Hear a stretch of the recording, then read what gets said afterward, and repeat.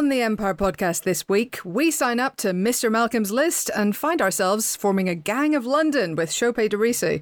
And we'll be talking about the usual movie news, reviews and nonsense on the only movie podcast that is currently building a very large wooden boat and trying to round up some animals to put in it, as London experiences its first rain in about 1 million years. Hello, Pod. I'm Helen O'Hara, and welcome to the Empire podcast. Our beloved leader, the mysterious figure known only as Chris Hewitt, is trying to figure out Parenthood at the moment, which is weird because I don't think he needs 2 weeks to watch that film, but here we are. But fear not, because I am still joined by two colleagues of such lethal cunning that they have to warn countries they visit on holiday lest it be considered an act of war if they sneak in unannounced. First up is our very own quiet man. It's John Nugent. How are you doing? Hello. How loud am I? My microphone Sounds was good. Quite quiet earlier, which it's I in suppose keeping is with your whole vibe, with you know. My vibe. Yes. But hello, I'm good. Glad to be here. And we're also joined by the best dressed man on his street in Watford. It's Amon Down Warman. to a street now? Goodness me. This is a new shirt that I wore specifically for this pod. And I'm being just showered. All Saints? It's a very nice shirt. Thank you very much. From Next. There you go. Nice little find. Yeah. Right. So I'm going to describe it to our listeners. It's like light blue, but wavy. So it's like some flicks of white in it. It's a very nice shirt. It's a marl, I believe. There you go. Helen bringing the It's got a little vocab. logo on it. You know, it looks like you could go running any second. I won't. But yes. Hello. I'm currently wearing Oxfam. It's Oxfam Wow. Finest. I think it was £3.50. Wow, you're so It's got fancy. a hole in it. I'm currently wearing a shirt that's so old, I have no memory of where I got it. So, well done us. Leading fashion icons here. Funny enough, I just went outside. We're recording this on Thursday morning, quite early. I just went outside and there's a school near me and I was passing it on my way to get coffee and there are kids queuing up to get their exam results this morning. So, just to say to everybody, hope you did well. If you didn't, don't worry. I got 4 A's and look where I am now. It could... just the humblest it could of all go brags much better for Helen. you. I'm just saying, you can succeed downward, okay? So now is not the time for complacency. What did you graduate from in university? Was it first class, I presume? Oh, no, it's only a 2-1. I didn't work that hard. Yeah, also a 2-1. In sports sciences, I would fail that thing so hard today. Oh my goodness. I've not used a single bit of my degree in anything since. I also got a 2-1, yes. But one thing that I think young people need to understand is that A-levels are incredibly important and employers bring them up every time. I mean, it's just something that follows you throughout your career. So, it really counts what your result is today.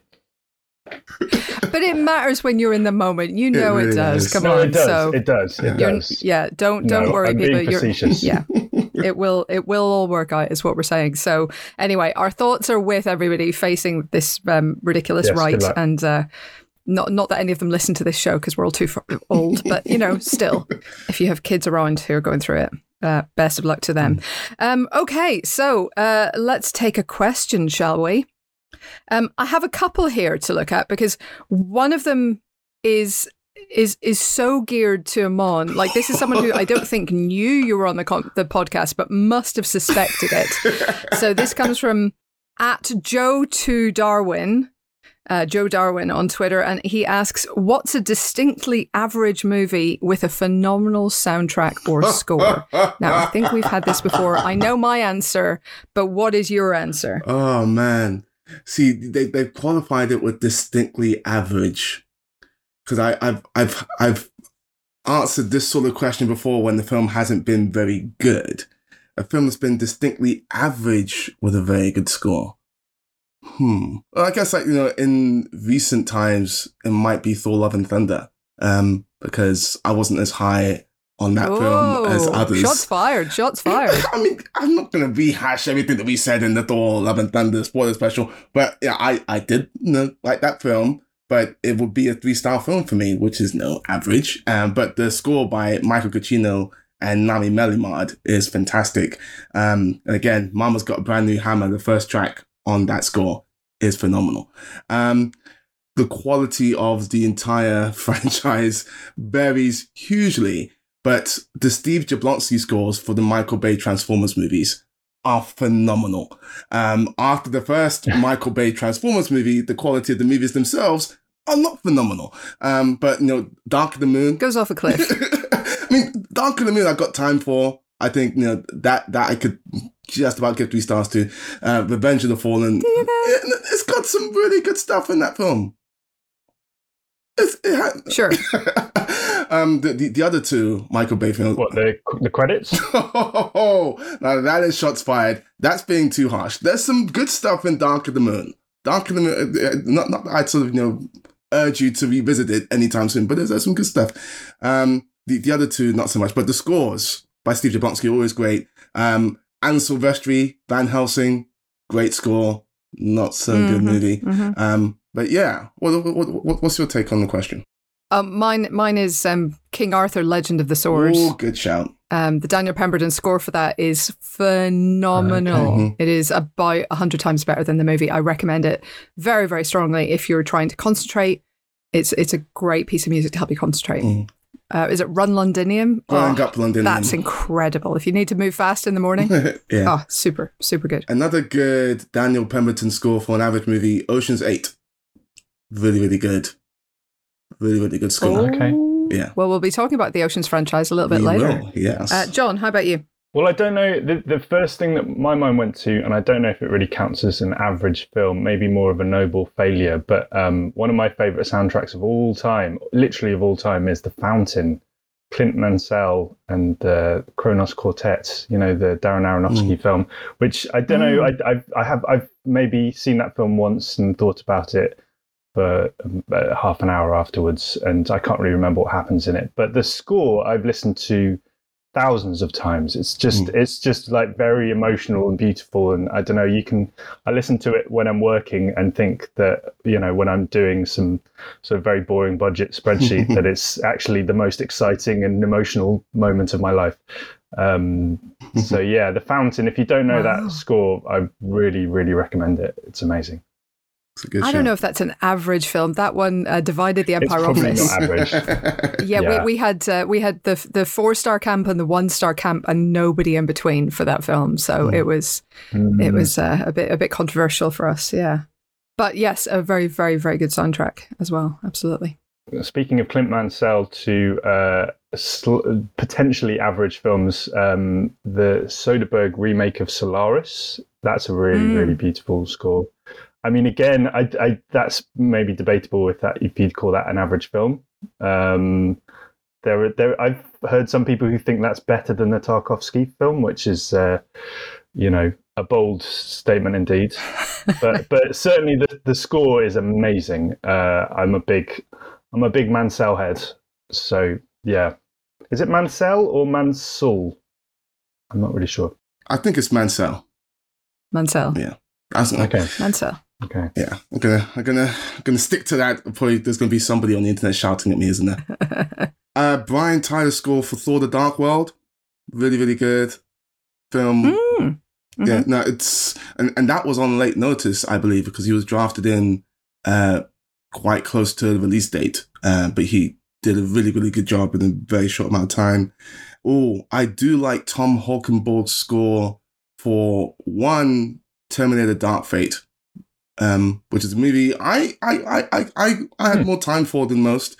I like that. Even though the Snyder Cut, distinctly average in some respects, his score for that film is fantastic. There's a track called The Crew at War Power, I think it's the track name, and it's brilliant. So yeah, check that one out as well. I don't know if this counts as an average film, but the Rejected score for Troy is fantastic. So Gabriel Yara did a score for Troy, which was rejected quite late in the day, and it is up online. And I think it's better than anything in Troy. I feel like Troy. By the way, this is my whole theory on Troy. Troy is a great silent film because all the problems with it are auditory. The score isn't that great. The dialogue is very bad, and even some of the sound effects are weirdly off. Like there's a scene where there's an army marching over a sand dune, and it's got sort of kind of clump, clump, clump, clump sounds. And, you know, you've walked on sand dunes, guys, right? That's not the sound your feet make. I realize they're going to try and express that it's an army, but it really, I remember just being so struck by that. Anyway, so I love feel like how specific that gripe is. That's just, great. it's been 16 years or whatever, and I'm still not over it. But yeah, the score by Gabriel Yared is really, really good and definitely worth a listen. So every time you mention Troy, the thing that automatically comes to mind is just when Brad Pitt throws that spear one time, and his form is phenomenal, I gotta say. I mean, the man worked out for that movie. I don't disagree with you there. I think he did work out for that movie, yes. How do you think that compares to, you know, Alexander Skarsgård throwing the spear in The Northman? You know, maybe this is a question for another week. Best form, best spear throwing form in movies. It might be a limited question, a little bit, but, you know, we could try it. I just thought of Mank. I don't know if David Fincher's Mank has really like stuck around in the public consciousness. I think that's maybe a lesser Fincher, but that score from Atticus Ross and Trent Reznor is amazing. And, you know, like, I remember the first time I was hearing that and thinking, the Nine Inch Nails guys have done like 1940s jazz? What is this? It's so amazing. And it's like proper sort of period appropriate. But it still has a bit of their, you know, Trent Reznor, Atticus Ross sprinkled, you know, a bit of their weird piano like magic, which I just love. It's amazing. Yeah, no, that's a phenomenal shout. They were coming off an incredible that year, that few months for them was insane, because I think before they did Mank, they did Soul as well, which is also sort of very, very different. Definitely has their styles, but it's still another very, very good score. Those two guys, they know what they're doing. Wow, coming in with the hot takes. What can I say? This early in the morning? I love it. Gotta give the people what they want. All right. Well, on that brave and bold take, Atticus Ross, quite good. Let's wrap this up. As ever, if you'd like to have your question read out on the Empire Podcast and treated with just that much expertise, the best way, let's be honest, is to message us on Twitter. It's at Empire Magazine. Use the hashtag Empire Podcast or we won't see it. Or just wait for a panicked shout out, because I will be hosting again next week. So chances are I'll be doing exactly this again sometime next Thursday. And I'm at Helen L. O'Hara. Okay, so time to move on now. It's time for some lovely movie news. What have you got, guys? What has been ringing your bells this week? Well, you mentioned some Oceans news. So let's start off with that. Ryan Gosling is in talks to join Margot Robbie's Ocean's 11 prequel, which is very, very interesting. I could definitely see an Oceans movie starring these guys.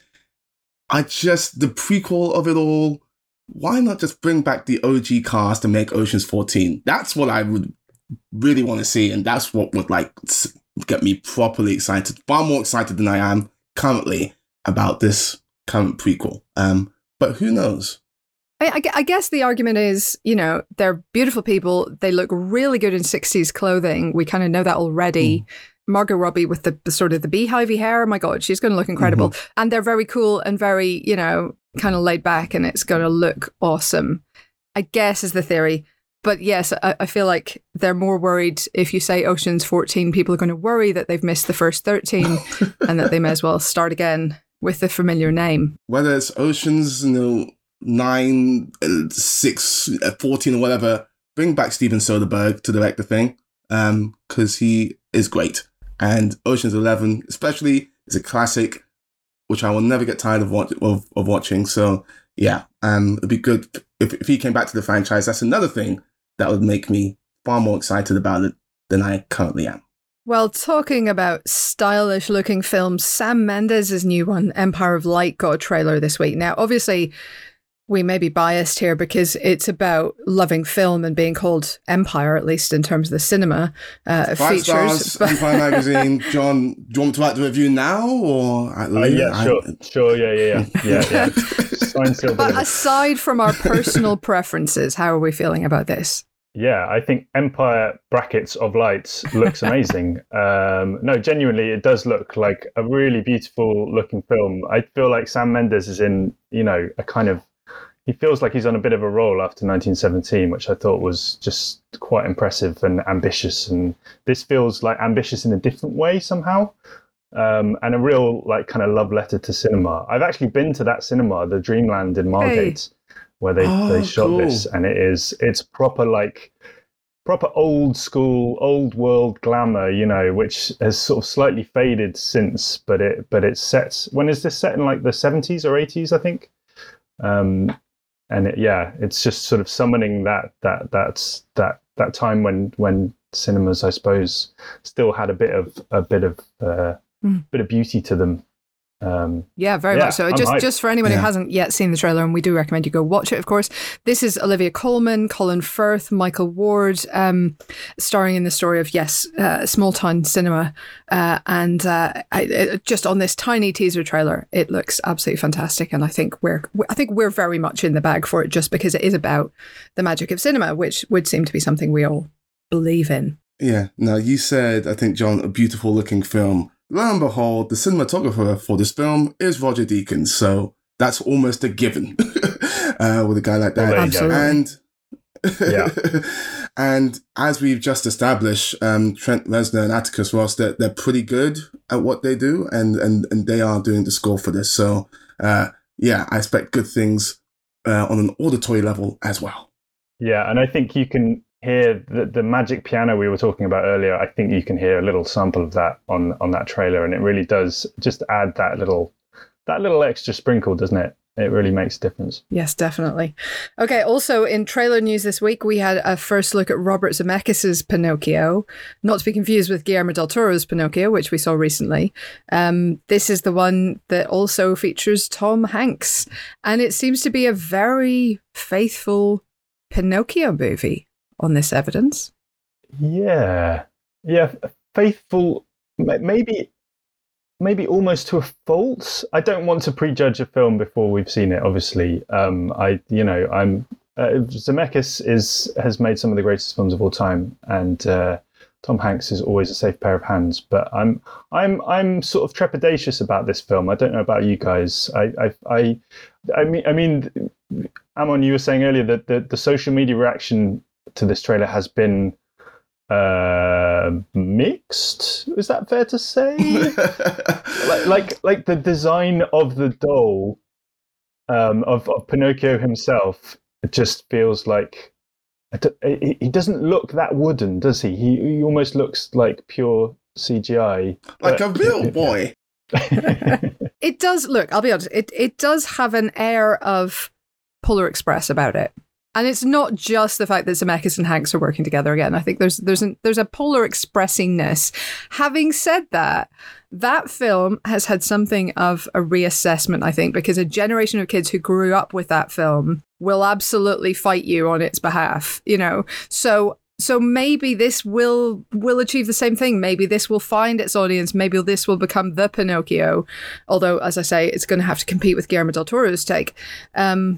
For certain people. So I'm intrigued that they do seem to be sticking to the really scary bits in the book, because it is scary. It's not just me, right? I mean, I am a wimp, but it's scary. No, it is. It is. And yes, I'm impressed they've got Pleasure Island there, which is, one of the most harrowing moments in all of cinema in the original. But the Polar Express comparison, to be fair to Pinocchio here, he's got more life in his eyes than any of the characters in Polar Express. So there is that. But I just don't understand why they have to be so accurate to the cartoon. Like, it is literally just a sort of CG version of the cartoon character.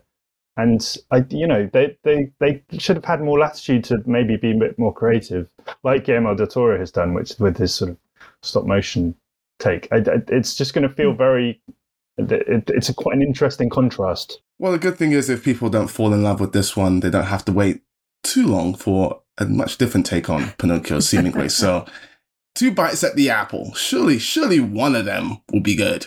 Yeah, you wait ages for a Pinocchio film to come along and then 2 come along at once. But yes, this will be out for Disney Plus Day, which is a thing on September 8th. And of course, it also stars. I find it very hard to get excited about Disney Plus Day.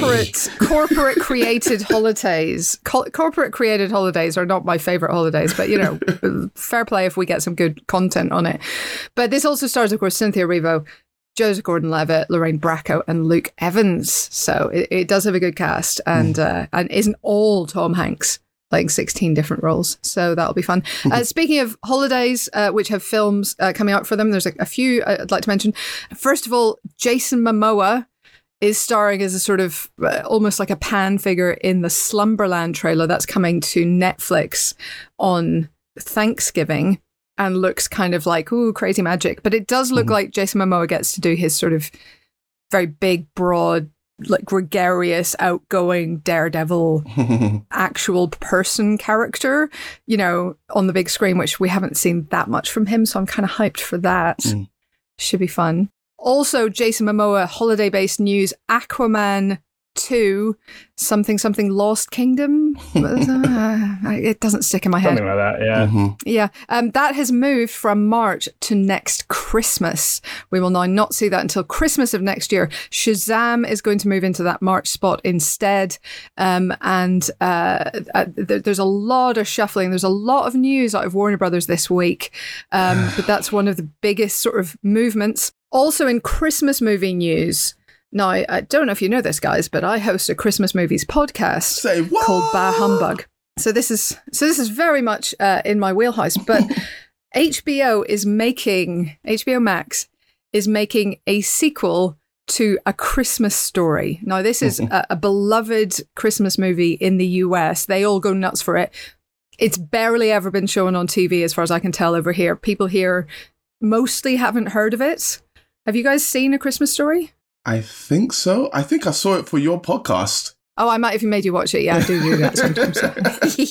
But it's cute, right? It's about this. It's set in the 1950s. It's about this little kid who just wants a BB gun for Christmas. Everyone keeps telling him, no, you'll put your eye out. But he's obsessed with it. And it's just this sort of weird little slice of life with all these nostalgic things.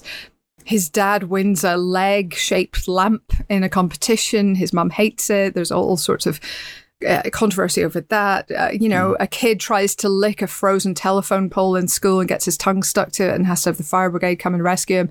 There's all of these, kind of silly little things that happen. I take it back. It's kind of I haven't seen it because I remember that.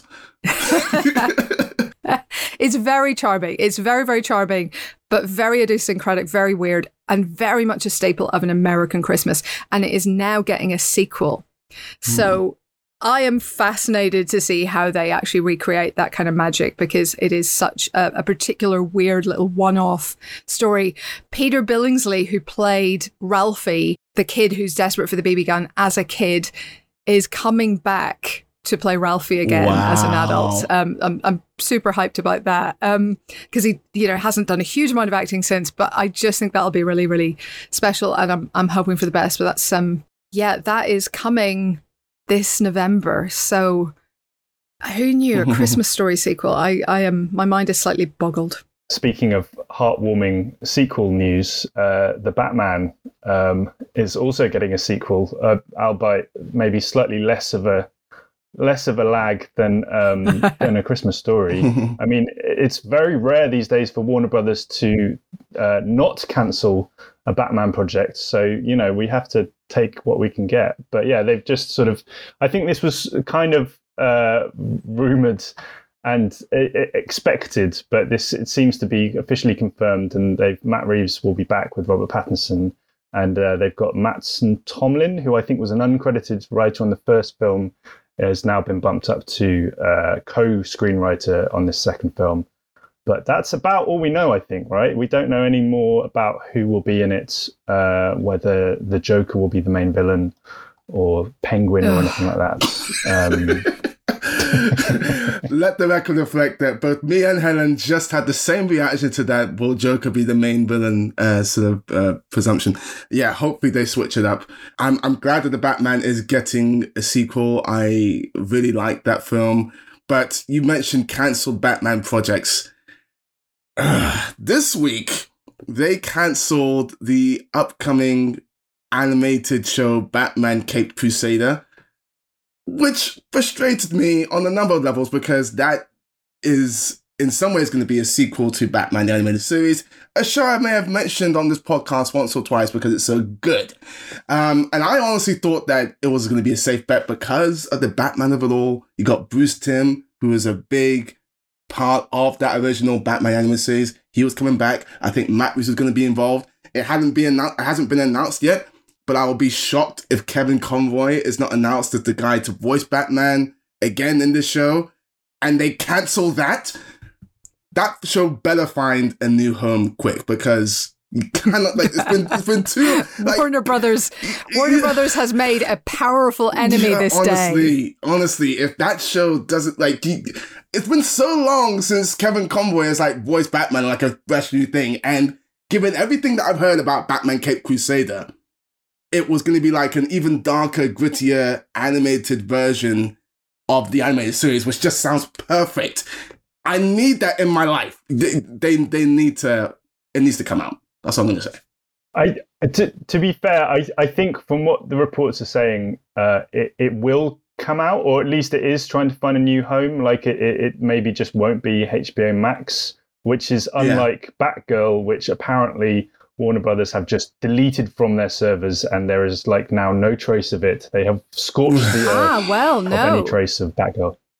No? Well, no, actually, weirdly, there are reports this week that the cast and crew are going to be allowed to see Batgirl, that they are being invited to the WB lot. Funeral screenings is what they're calling it. I don't know, some kind of closure, I guess, but I don't know if that's adding insult to injury or offering some kind of, peace offering, but apparently that they at least will be allowed to see Batman. That tiny group of people who worked so hard on it will be allowed to see Batgirl. But yeah, I mean, obviously, Amon, I hope that your Kevin Conroy dreams come true, because otherwise I fear for us all if you go on a Kevin Conroy-less rampage through the streets. So fingers crossed that they find some way to release that. And it does seem weird that obviously commercial proposition wouldn't be one that they come out with. So, I mean, Warner Brothers right now and their decision making has just, it boggles the mind, to put it mildly. It does seem odd. But look, the Batman 2 is moving. The reports were originally, when the first one came out, that this sequel would follow the Penguin miniseries. So that would suggest that, his rise to power will sort of fuel the second film, which would be preferable to more fucking Joker. Sorry, did I say that out loud? Oh. No, so anyone Seriously. But the Joker. We've just been so saturated with that character in film, in TV shows, even in the video games, which I love, the Batman Arkham video games. That franchise went too heavy on the Joker. Cool it with the Joker, for instance. Batman's got a very good Rose Gallery. It's arguably the best Rose Gallery in all the comics. Is right there with Spidey's in many respects. Delve into that. And the tricky thing with, I think, how Matt Reeves has set up his version of the Batman is that it's one of those things where, again, it's very sort of, real to an extent. And a lot of Batman's villains, they are fantastical. Hopefully we can get some element of that if they decide to go that route in these sequels. But, I said it on, I think, the Batman spoiler special, but when the Batman is, revamped yet again, I really do hope that they choose to go in a more fantastical route, because with Nolan and now with Matt Reeves, we have gone like very sort of what if Batman were real type route. And I think at a certain point that's going to be played out. But we'll see. Yes. Let Batman be weird. That's what I say. Mm-hmm. Absolutely. Well, speaking of weird, just finally to wrap up the news section a little bit, we are getting a Red Sonja movie, of course, from director MJ Bassett, who most recently did Rogue, which is the Crazy Lion movie with Megan Fox. I want to see that. Was it good? Is now making... It was fine. It was totally fine. We'll be talking about Crazy Lion movies a little bit later in the show. Spoiler. But yeah, she's at work now on Red Sonja, and Mathilde Lutz, who starred in the fantastic French film Revenge a few years ago, is going to be in the title role with the likes of Robert Sheehan and Wallace Day around her. So some interesting people there. Not for the most part huge names. I think this has gone down a little bit in budget since the days when Bryan Singer was planning to make it. But hopefully it will be a really interesting, really cool, really violent barbarian trip, basically. Yeah. Now, I co-sign your thoughts on Revenge. That film is great, and Matilda is fantastic in it. So excited to see her back on the big screen again. One final thing before we finish. What? They're planning a Ferris Bueller's Day Off spin-off, apparently, which would be about the valets who at one point steal the car and take it for a joyride. And this new movie would be called Sam and Victor's Day Off and would tell their story. Now, that is a ridiculous idea, and Hollywood needs to make new films that aren't connected to anything. However, to its credit, Cobra Kai creators John Hurwitz, Hayden Schlossberg, and John Heald are producing it. So maybe it'll have as much wit and as much charm as that show does. Yeah, I mean, if the Cobra Kai guys are attached to this, then great. But I just can't do it. I just can't. I can't wrap my head around this. This feels like the sort of Pennyworth level of let's pick some minor character in a franchise that no one really cares that much about and focus it around it. I mean, just make a film about valets if you want to make a valet. You know? Yeah. I think you've put it very eloquently. Just you know, yes. Come on. So, there it is. That's what's happening, I guess. Shall we have a guest? Yeah. Let's move on. So it is time to welcome Ṣọpẹ Dìrísù, who has been acting for a little while. He made his film debut in 2016, but he had a huge breakthrough year in 2020 with the 1-2 punch of His House and Gangs of London. And punch, of course, is very much the operative word in regards to the latter. So he's followed that up with films like Mothering Sunday and Silent Night. But this week he appears in Mr. Malcolm's List, which is a Regency set rom-com where he gets to play a Mr. Darcy-esque type who's sparring with Frida Pinto. We sent Chris along to talk to him recently. Not so fast. Hey everyone, it's Chris here. Just jumping in real quick. Yes, I know I'm meant to be off, but you know how things are. I'm editing the podcast. So I just wanted to let you know ahead of the interview with Ṣọpẹ Dìrísù that the sound quality is maybe a little bit patchy in places. Ṣọpẹ was on his phone when he did this, and he was also outdoors.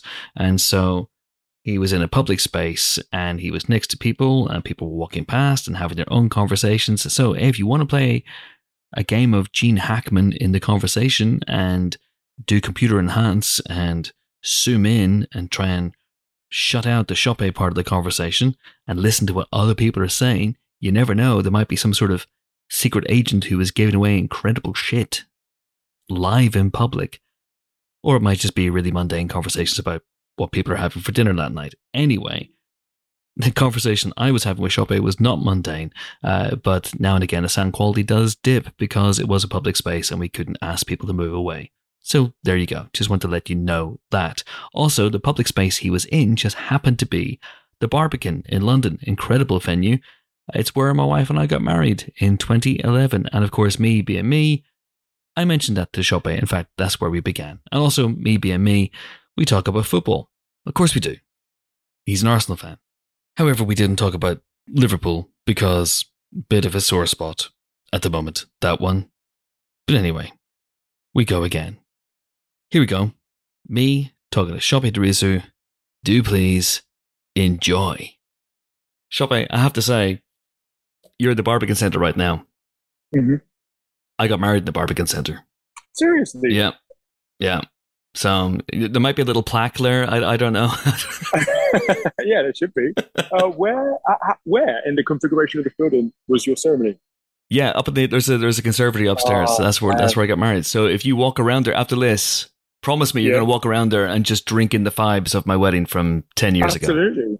Yeah, I would say that you stole my idea, but you did it 10 years ago. Well, before I was even considering getting married to anyone. So it is beautiful up there. Congratulations. It's amazing. Is that what you're thinking of if it happens one day?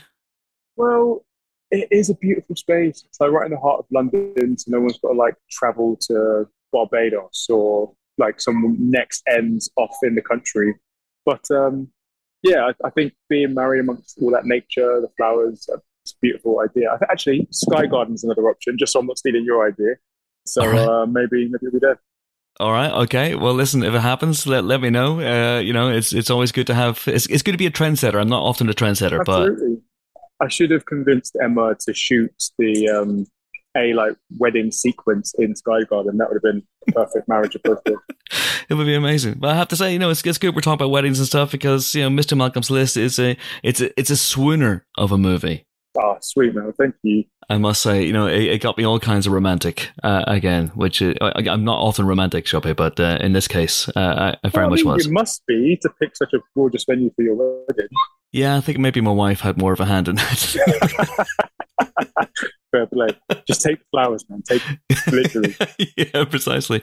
But it's such a great film, and I know that this was something that you've been working on for a while. I mean, I watched the short movie, the short film as well that you did with them, and most of the cast also. So was that? Yeah, I'm fascinated by that. Was that short film? Was that a proof of concept that that if we nail this, we're going to go and make a feature length movie?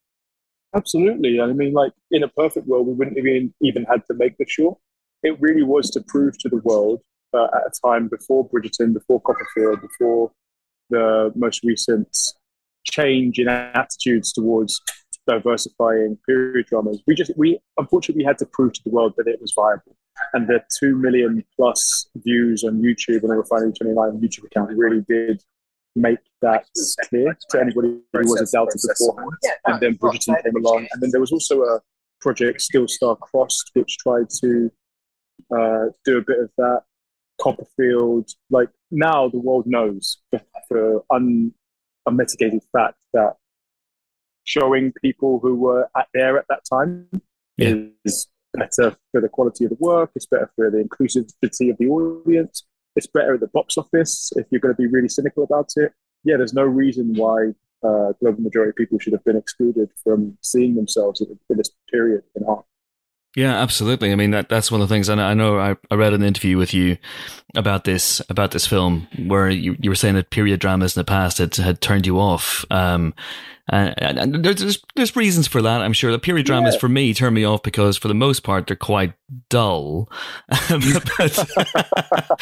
but now and again one sneaks through. But also they were overwhelmingly non-inclusive, shall we say, in their casting.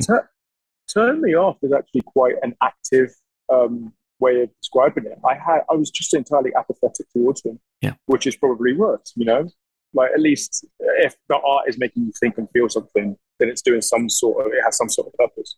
But if you are just like, oh, that's a white wall, and then you carry on with your life, like it's left no impression on me because I sort of knew what to expect from them. And don't get me wrong, like you've said, there are some that sneak through that are excellent, like Joe Wright's Pride and Prejudice, or the Emma that Gwyneth Paltrow's in, one of my favorites when I was watching them all back for like research.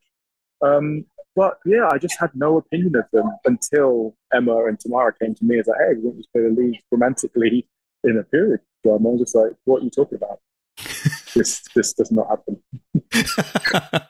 So this is around about 2019. So this is before the first season of Gangs comes out. Yeah, it was the first thing I shot before I went on to work on Gangs. It was the last thing I shot, sorry. Wow. That's quite a pivot. Yeah. Yes, it is. Long may they continue. I plan to be the most elusive in my choices. No, I love that. But I'm assuming there was a break in between of them. It wasn't simply that you finished Mr. Malcolm's List on say. Oh mate, I took the top hat and doublet off, and I went straight into the pub. That's how that worked. Really? Okay, just picked up the dart, and then just sort of off we go. If you look really carefully, I'm still wearing one of my riding boots in the scene. That would be a hell of a thing, But that pivot as well is really fascinating. So, did you talk about Emma, about why she had cast you? Why was had she seen you in, for example, in One Night at Miami, or has she seen some of your previous work? Because this is such a different role for you, I would say. I think Emma's actually based predominantly in the States and has been for a number of years. So I don't think she had got to see any of my theatre stuff.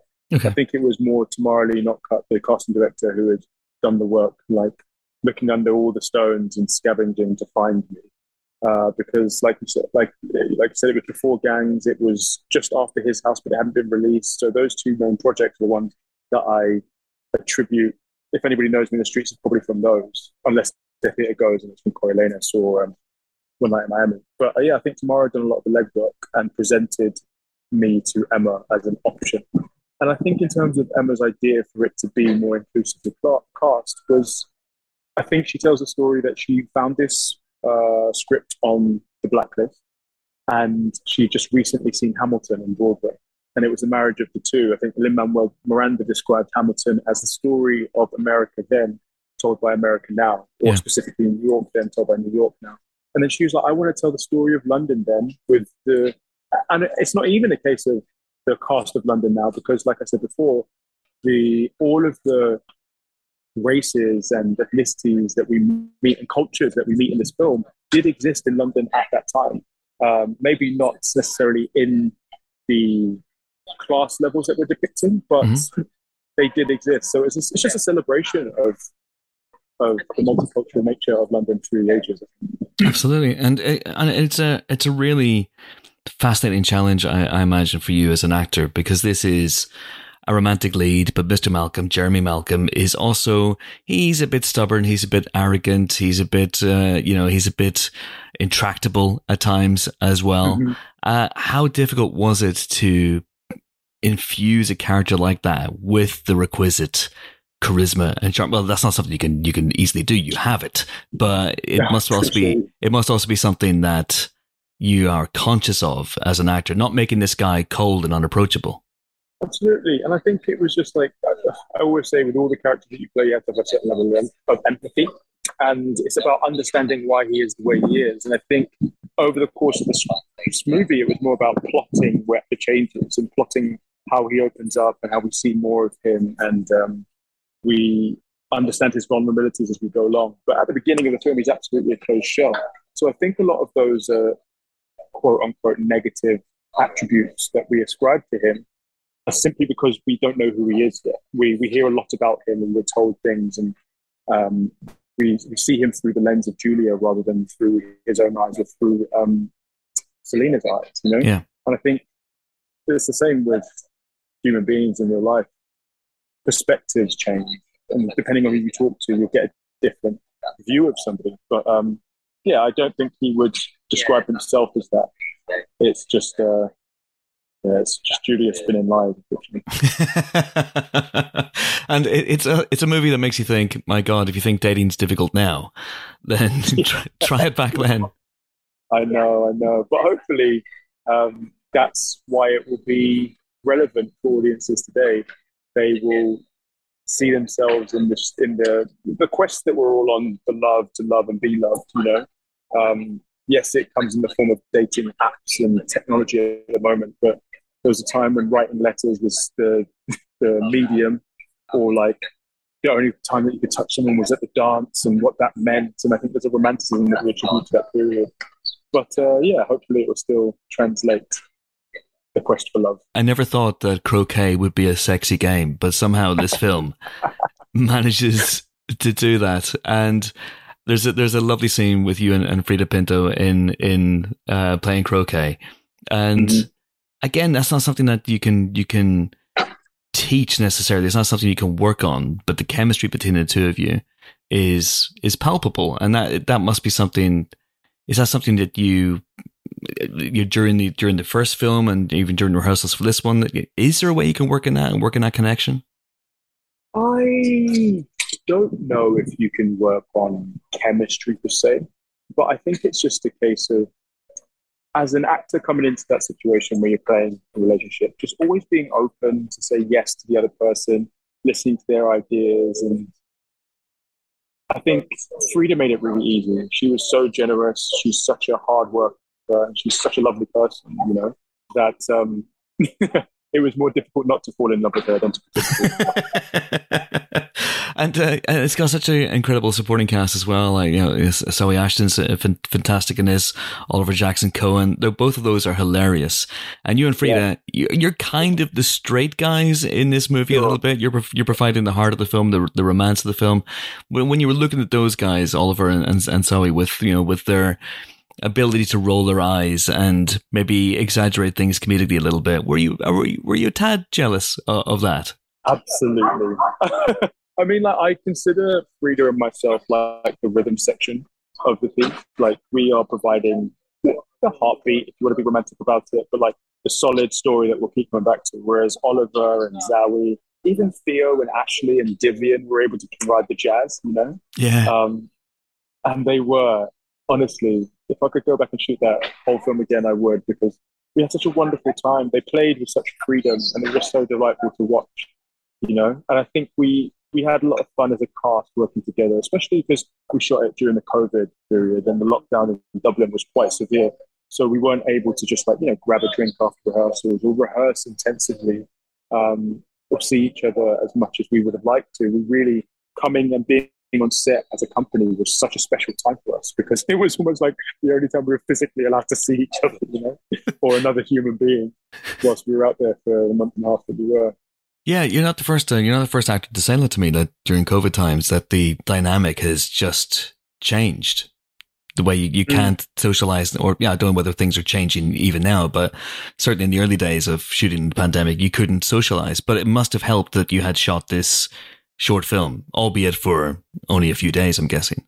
Yeah, I mean, I remember when I was flying to Dublin, I remembered what an excellent time I had with Oliver shooting the short. I was just like, I'm actually just looking forward to being with him in this period, He's such a gorgeous soul as well. And I really, I think we began a little bromance during the short film, and I was desperate to foster that when we got to the feature. And I loved spending time with him during the short, and knowing that we had that sort of real life interpersonal chemistry made working with him on the feature that much easier. We were all going through this this experience that none of us had experienced before, So to have relationships and bonds that you could rely on, and that we could rely on each other to get each other through, was invaluable, no doubt. I wanted to ask you were talking about research, and you watched some films as part of your all of the films. All the films. Literally all of them, yeah.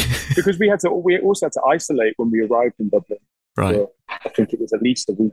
So there was nothing much else that I could do but sit there and watch Austen adaptation after adaptation after Austen adaptation, So yeah, all of them. All the films. So Barry Lyndon, things like that. Mm-hmm. All right. That's a long film. Have you finished it yet? Are you still watching Ṣọpẹ? No, I'm doing it in 10-minute increments now. It's worn me down. Yeah, it's worth persisting in. It's an amazing film, but it does feel sometimes like it's been shot in real time, which is with all the takes. We're watching all of the takes. Yeah, precisely. So, but what else did you do apart from that for research? Did you dive into books?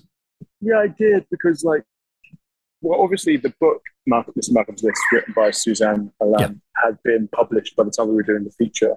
So I was able to use that as a piece of source material and get a bit more about the character that wasn't necessarily in the film. Because as with all adaptations, you can't take everything.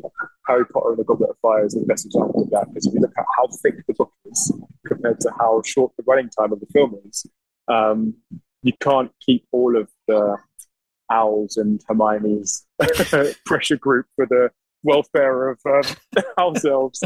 Unfortunately, all of the best stuff got lost. So I went back to Mr. Malcolm's book to see if there were bits and pieces that were missing from the adaptation that I could use to flesh out the character. I listened to audiobooks of a lot of Jane Austen's novels rather than sitting there and reading them. I've actually only become a reader again recently. which is exciting.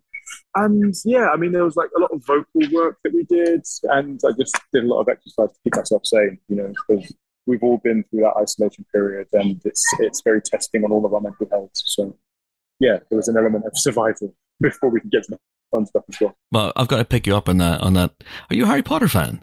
You know what? Yes. Yes, I was. I was a massive fan when I was younger. I watched all of the films religiously. I actually still haven't seen the last one, but I read all the books like as soon as I could after they came out. But I have sort of fallen off, as I think most people have. I went to see the play as soon as I could. I remember I was at the Edinburgh Festival in 2010 with a troupe of actors from my university, and a really good friend of mine, Eve Parker. Oh, she's married now, so her name is no longer Eve Parker. We had like a little quiz. We had a massive, all of us in the troupe, we'd like test each other on our Harry Potter knowledge. And I think I did quite well in that, if I remember rightly. But yeah, I used to be a massive fan, not so much anymore. Other things have stolen that place in my heart, be it Game of Thrones or Lord of the Rings again. I'm susceptible to fantasy, it seems. Throw a dragon in there and you're good. Yeah, well, I mean, the first episode of House of Dragons come out today. I was really lucky to be invited to the premiere of that. So I have to ask at that premiere then for House of the Dragon, did you spot Gary Lineker? Because I know that you saw him recently and you were starstruck by him. So I wonder if you maybe have met him since. That wasn't recently, okay? That was at least 6 years ago. But no, I haven't laid my eyes on the beautiful specimen of a man that is Gary Lineker since then, unfortunately. But that day will soon come, I hope. No, I was able to keep myself quite I kept myself together during the House of Dragon premiere, gratefully. Okay. The people who I would have been starstruck by, people like Matt Smith or Emma Darcy, thankfully are my friends, so it's okay. I didn't have to fawn over them. Just tell them that I was proud of them and congratulations. That's amazing. Because if anyone wants to go check out, there's an interview with Ṣọpẹ on the what's it called? YouTube. That's what it's called. Where you talk about this experience of being at a play at the Almeida and seeing Gary Lineker and being starstruck by him. And I wanted to drill down into that a little bit because you're an Arsenal fan and he's a Spurs legend. So what's going on there? I prefer to think of him as a Leicester player.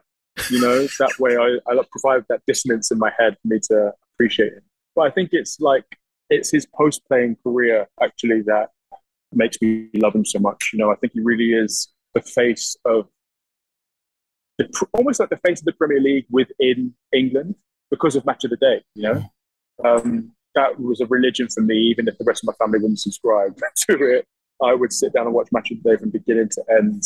And I'll tell you what, for me a little bit, the YouTube replays or highlights have sort of killed my relationship with Match of the Day because I can see games straight away and I only see the game highlights rather than all the punditry and stuff afterwards. So I'm missing a bit of Gary in my life. I may have to do some reruns on BBC iPlayer just to fill that hole, And of course, as an Arsenal fan, you must be pretty delighted with football right now.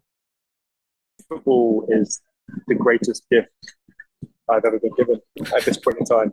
Don't ask me again next week or 2 weeks from now. But right now, it's the best thing ever. I've literally just finished playing football as well, where I reenacted the highlights of the weekend. But yeah, I mean, I'm delighted with the start that the team has made. Long may it continue. Just 35 more games until we win the league. Well, Ṣọpẹ, it's been a pleasure as always. I think we'll be talking again hopefully soon for Gangs of London Season 2, in which you'll be breaking all kinds of necks and noses, which you didn't do noticeably on this movie.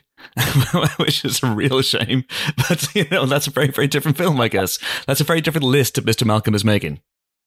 Yeah. Maybe there'll be a sequel or a sequel after the sequel.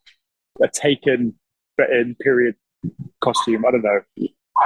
Yeah, I'm not pitching that one anytime soon. No, Mr. Malcolm's death list, Mr. Malcolm's kill list. I'm gonna throw it out there. You get Ben Wheatley on the script when we're talking spin-off here. Be careful what you wish for. Last thing is, are you a list maker in real life? Do you make lists? Oh, absolutely. Yeah, I use lists very frequently just to keep my life on track and also to remind myself that I'm achieving things, be that, doing the shopping or cleaning the flat or waking up in the morning Sometimes it's really easy to forget how much you've achieved until you make a list of all your achievements. Big things, little things, middle things, relationship things, life things. It really keeps me on track, keeps me focused, and I'm grateful for that discipline, actually. Amazing. So after this, you can tick off Empire Podcast interview. That's done. That's on your list. And then just draw a little box again and go walk up to the Conservative at the Barbican and drink in the vibes. I will. I'll try and pretend that you invited me to that wedding and attend it after the fact. Yeah. Be amazing. Make a speech if you can. Şọpẹ, it's been an absolute pleasure once again. Cheers, man. Thank you so much for having me. Thanks a lot. Take care. Bye-bye. Chris again, just let you know that obviously that was the end of the Ṣọpẹ Dìrísù interview. And listen, I'm not part of the podcast this week. I'm not going to be on the reviews section, which is coming up in just a couple of minutes.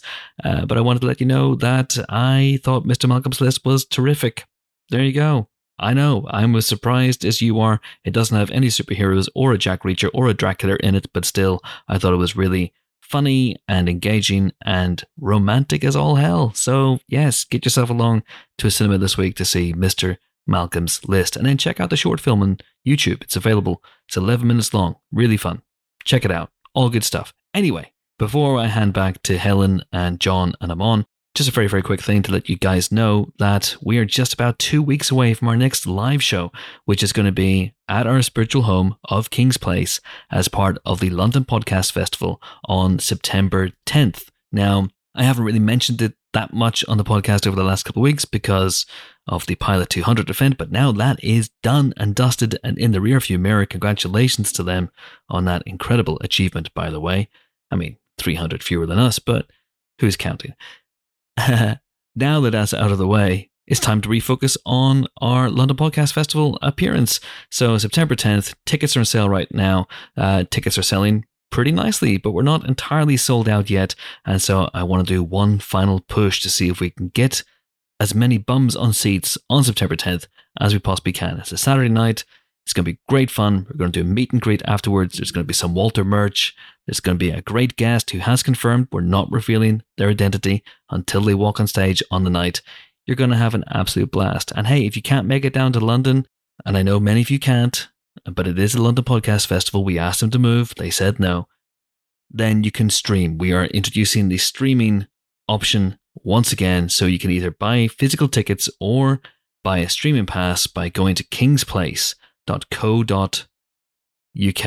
kingsplace.co.uk. And by the way, this is going to be, as our recent London Podcast Festival appearances have all been, a bespoke show, a one-off show. This show is not going to be available on the regular podcast feed or the Spoiler Special subscribers channel. This is not going to be available anywhere to anyone except those who are either in the room on the night or who are watching it on the Streaming Pass.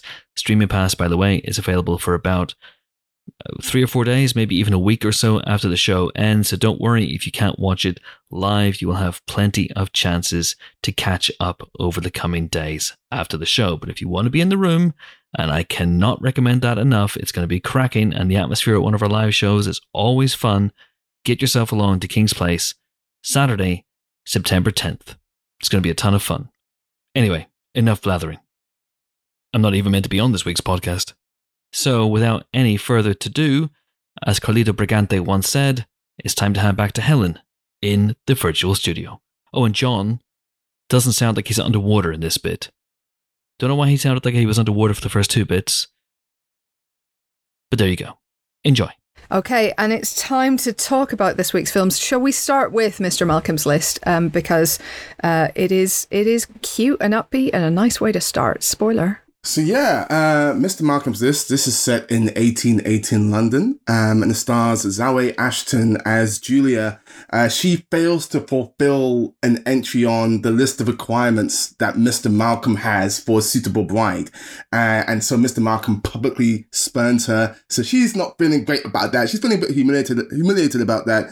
So she enlists her friend Selena, played by Freida Pinto, for a revenge scheme to get her own back. The plan is for Selena to present a front of the ideal woman for Mr. Malcolm before dumping him. But this has unintended results. And if you know your rom-com, you can probably predict where I'm going with that. But yeah, I had a fantastic time with this. This actually predates Bridgerton in a sense, because Emma Hawley-Jones, who directed this, she made a short of this movie back in 2019. This is the expansion of that for her feature film debut.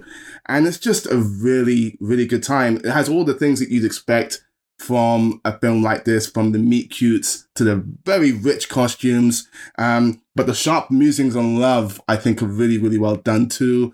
Even though it takes place 200 years before our present, I think there's a lot about it which translates to today, especially in the era of the hinge apps, which I am on.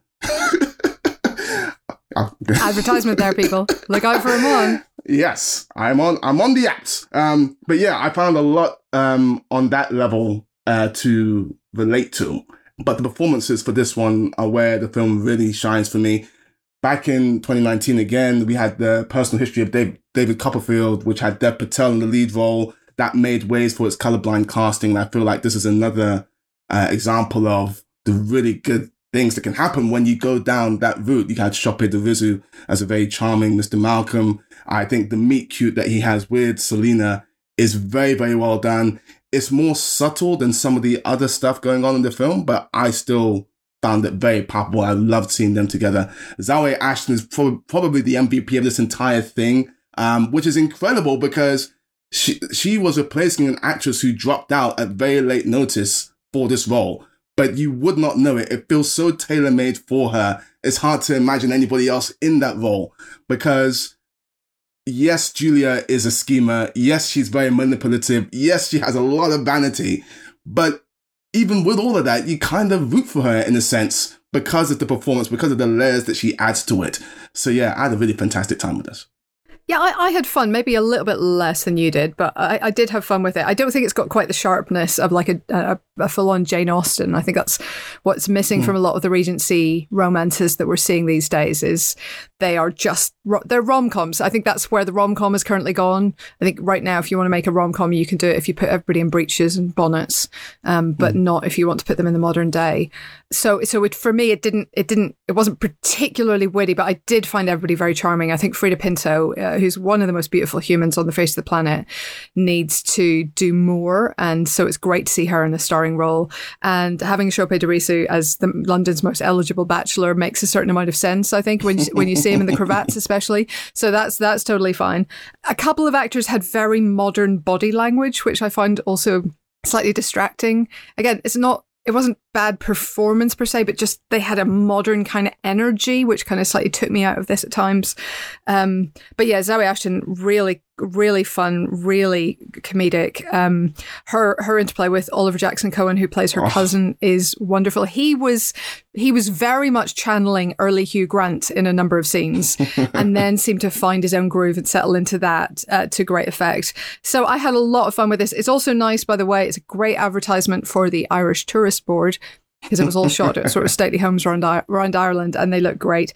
So yeah, so I did have a lot of fun with it, perhaps fractionally less than you, but still a recommendation. And you gave this 4 stars. Yes, and I stand by it, damn it. You stand by your own review. Amazing. All right. Well done. Next up, we have Beast, wherein Idris Elba tries to cancel lion apocalypse. What did you guys think of this? Yeah, this is a whole chunk of fun.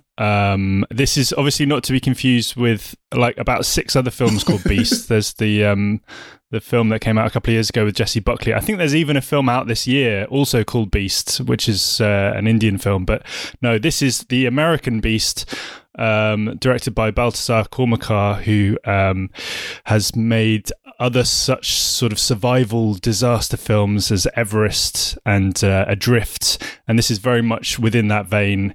Idris Elba plays Dr. Nate Samuels, who travels to South Africa with his 2 teenage daughters, Meredith and Nora, and they're sort of going on a trip back to their homelands. Their late mother is from this part of the world, and they're visiting a game reserve with a game warden played by Sharlto Copley. And yeah, they go on a little safari, and everything is really beautiful and amazing. And then it starts getting less beautiful and amazing because there is a pride of lions that has been sort of massacred by illegal poachers, and there's a single male lion who survives and is out for revenge. It is literally described as a rogue lion, which is just brilliant. Yeah, I mean, it's basically a B movie. It's a B movie with a sort of A movie budget and CGI gloss. It's that kind of very simple, very straightforward, very stripped down premise, and it's a genre movie in kind of the most basic way. But I had quite a lot of fun with this. It's quite a tense film in places. They use a lot of very clever, like, wanners. There's all of the set pieces are filmed in kind of long, unbroken takes, which gives it a decent amount of tension. The lions are all in CGI, and they're, for the most part, pretty convincing. I mean, it's like, you never actually believe they're real lions. It's sort of the Lion King remake level CGI, but it is very impressively done, and it looks, pretty decent. I mean, it's quite silly. It is very silly. There is lots of, like, the rogue lion line. I just laughed out loud at. I thought that was hilarious. That's a term, though. It's like they talk about rogue elephants, rogue lions. Yeah, sure. I'm sure. It just in the context, it just felt like utterly absurd.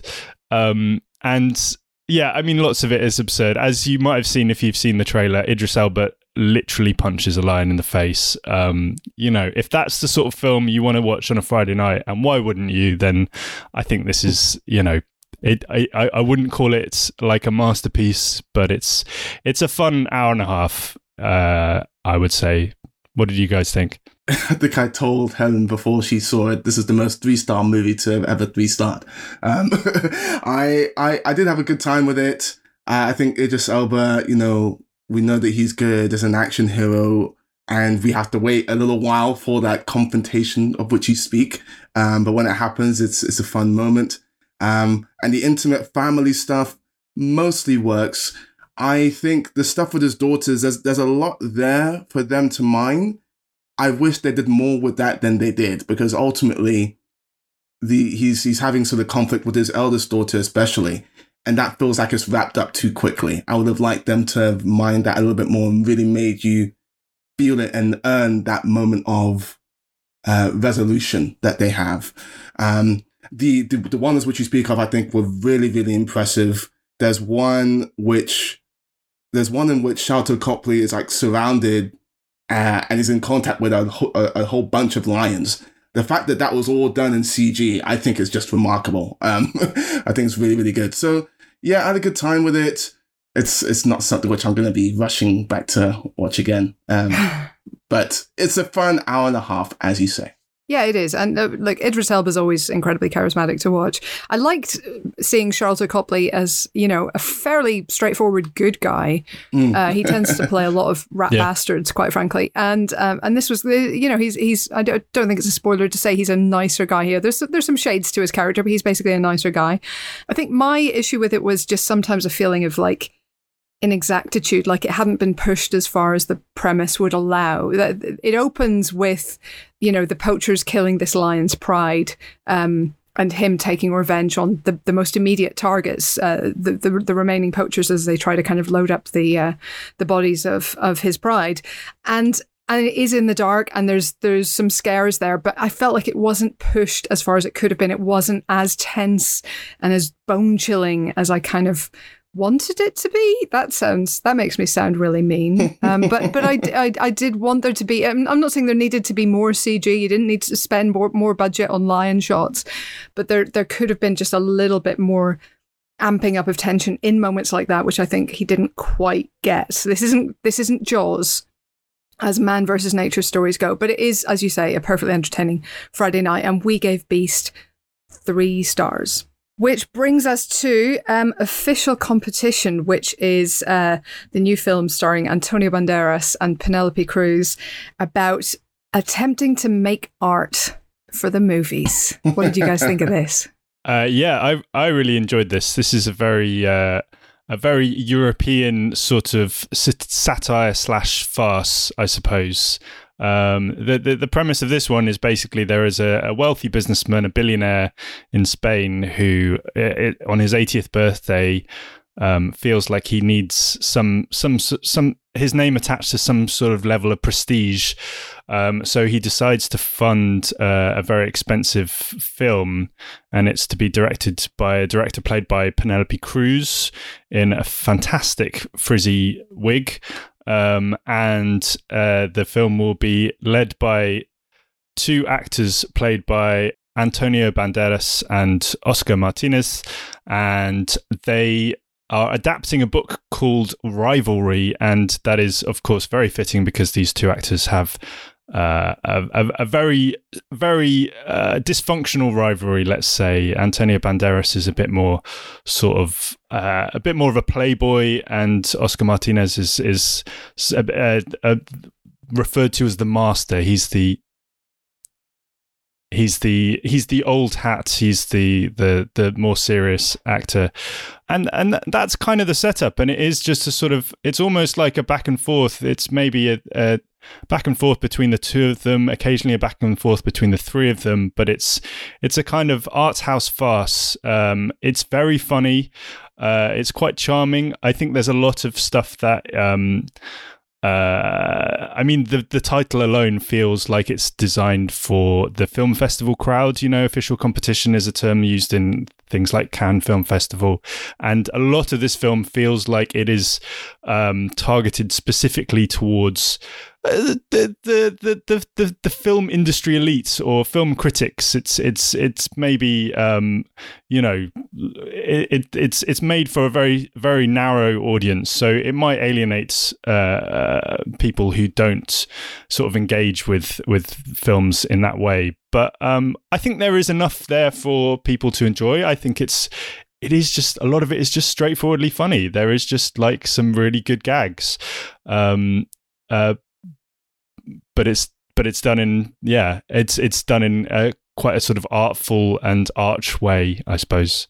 I'm sorry, John. I'm not believing it. I'm not believing it right now. You had a 3. I need you to bump it up to a 7. Okay, it's not coming through. I'm not feeling it right now. I need to feel it. So run it again. No, I'm joking. Okay. I'll start again. Once you watch the film, what I just said will make sense, I promise, because that's a very funny gag that Penelope Cruz does as the director of these two guys, which is great. But yeah, no, I co-sign everything you said. I had such a great time with this movie. I think, you know, in addition to the performances you mentioned, which are just uniformly great, the thing which is most impressive about this film is that, yes, they are satirizing the industry, but it's never, there's a way to do that, and it's mocking and it's farcical. This isn't that. It's very deadpan and they're satirizing it, but it's on the right side of things in that regard, if that makes sense, which I think is really, really skillfully done. But the performances, as you mentioned, are fantastic. I love Banderas and Martinez going at each other, trying to one-up each other in just the most ridiculous of ways. And as you mentioned, there's a scene quite late on where if you are a film critic, then you will, if not recognize yourself, you'll recognize other people in the industry from what's going on screen, which I had a great time with. So yeah, this is great. Yeah, I think I absolutely love this. I think it's very, very sharp and very critical of not just art house cinema, but cinema as a whole.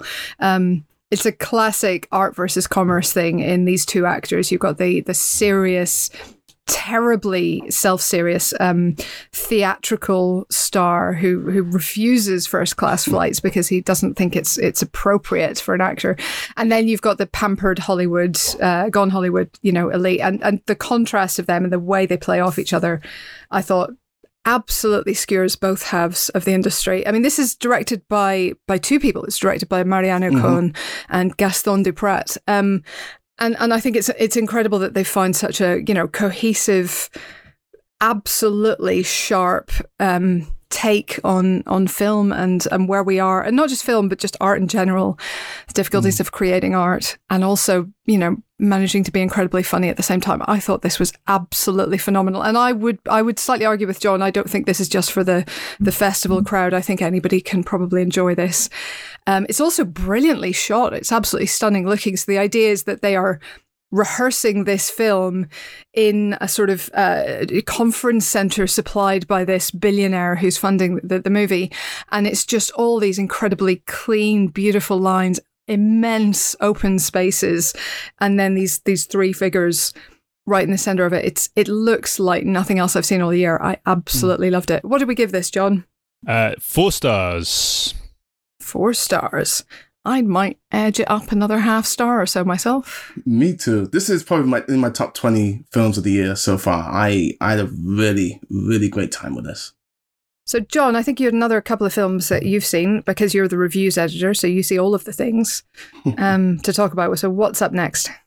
It's true. I do see all of the things. One of the things I have seen is Queen of Glory, which is a very lovely, small little New York indie film. It's a sort of first-time feature directorial debut from someone called Nana Mensah, who also wrote the screenplay and is the lead actor in it. And she plays a doctoral student at Columbia University who inherits her mother's Christian bookshop in the Bronx when her mother dies suddenly. And it's just a really beautiful film. I really can't recommend it enough. It's kind of a love letter to her heritage as a second generation Ghanaian American woman. But it's just very beautifully done. It's a very New York indie kind of film, beautifully shot on 35mm, and it's. I don't want to say too much to spoil it for your viewing experience, but it's just it's lovely and quiet, and hopefully we can see more things from Nana Mensah in the future.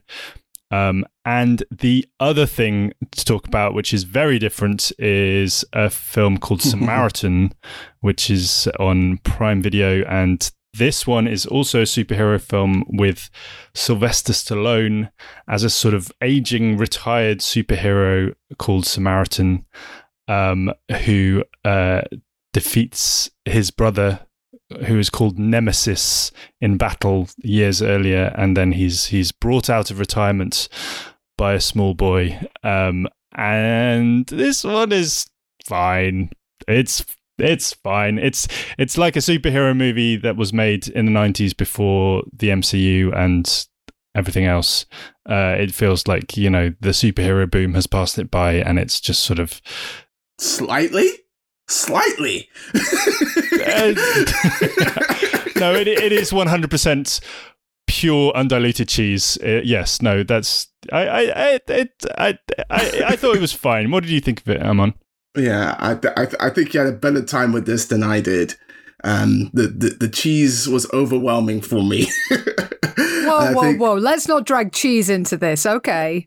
Cheese is great. It's true. But yeah, I think Sly is steady enough in the lead role, but it wasn't enough to elevate this movie for me. As you say, it feels like it came out at the wrong time. All right, and what did we give that, John? I'm still writing the review, so I don't know. I'm between a 2 and a 3. I'm probably going to go John. 3 because I'm feeling generous. Let me help you out. It's a 2. Okay, well, that is either a recommendation or not a recommendation then for Samaritan. And that is it for this week's Empire podcast. Join us next week for more film-related fun, when we will be joined, I believe, by Michael Actual Flatley. Oh yeah, baby. We are going to be river dancing up in this joint next week. Wait till you hear it. And of course, Blackbirding, which is his new film that he'll be joining us to talk about. But until then, until that auspicious occasion, it is goodbye from John. Goodbye. It's goodbye from Amon. Peace. And it is goodbye from me. I'm off to listen to some Trent Reznor and Atticus Ross because I hear that they're quite good. All right. Thanks a lot, guys. See you next week. Bye-bye.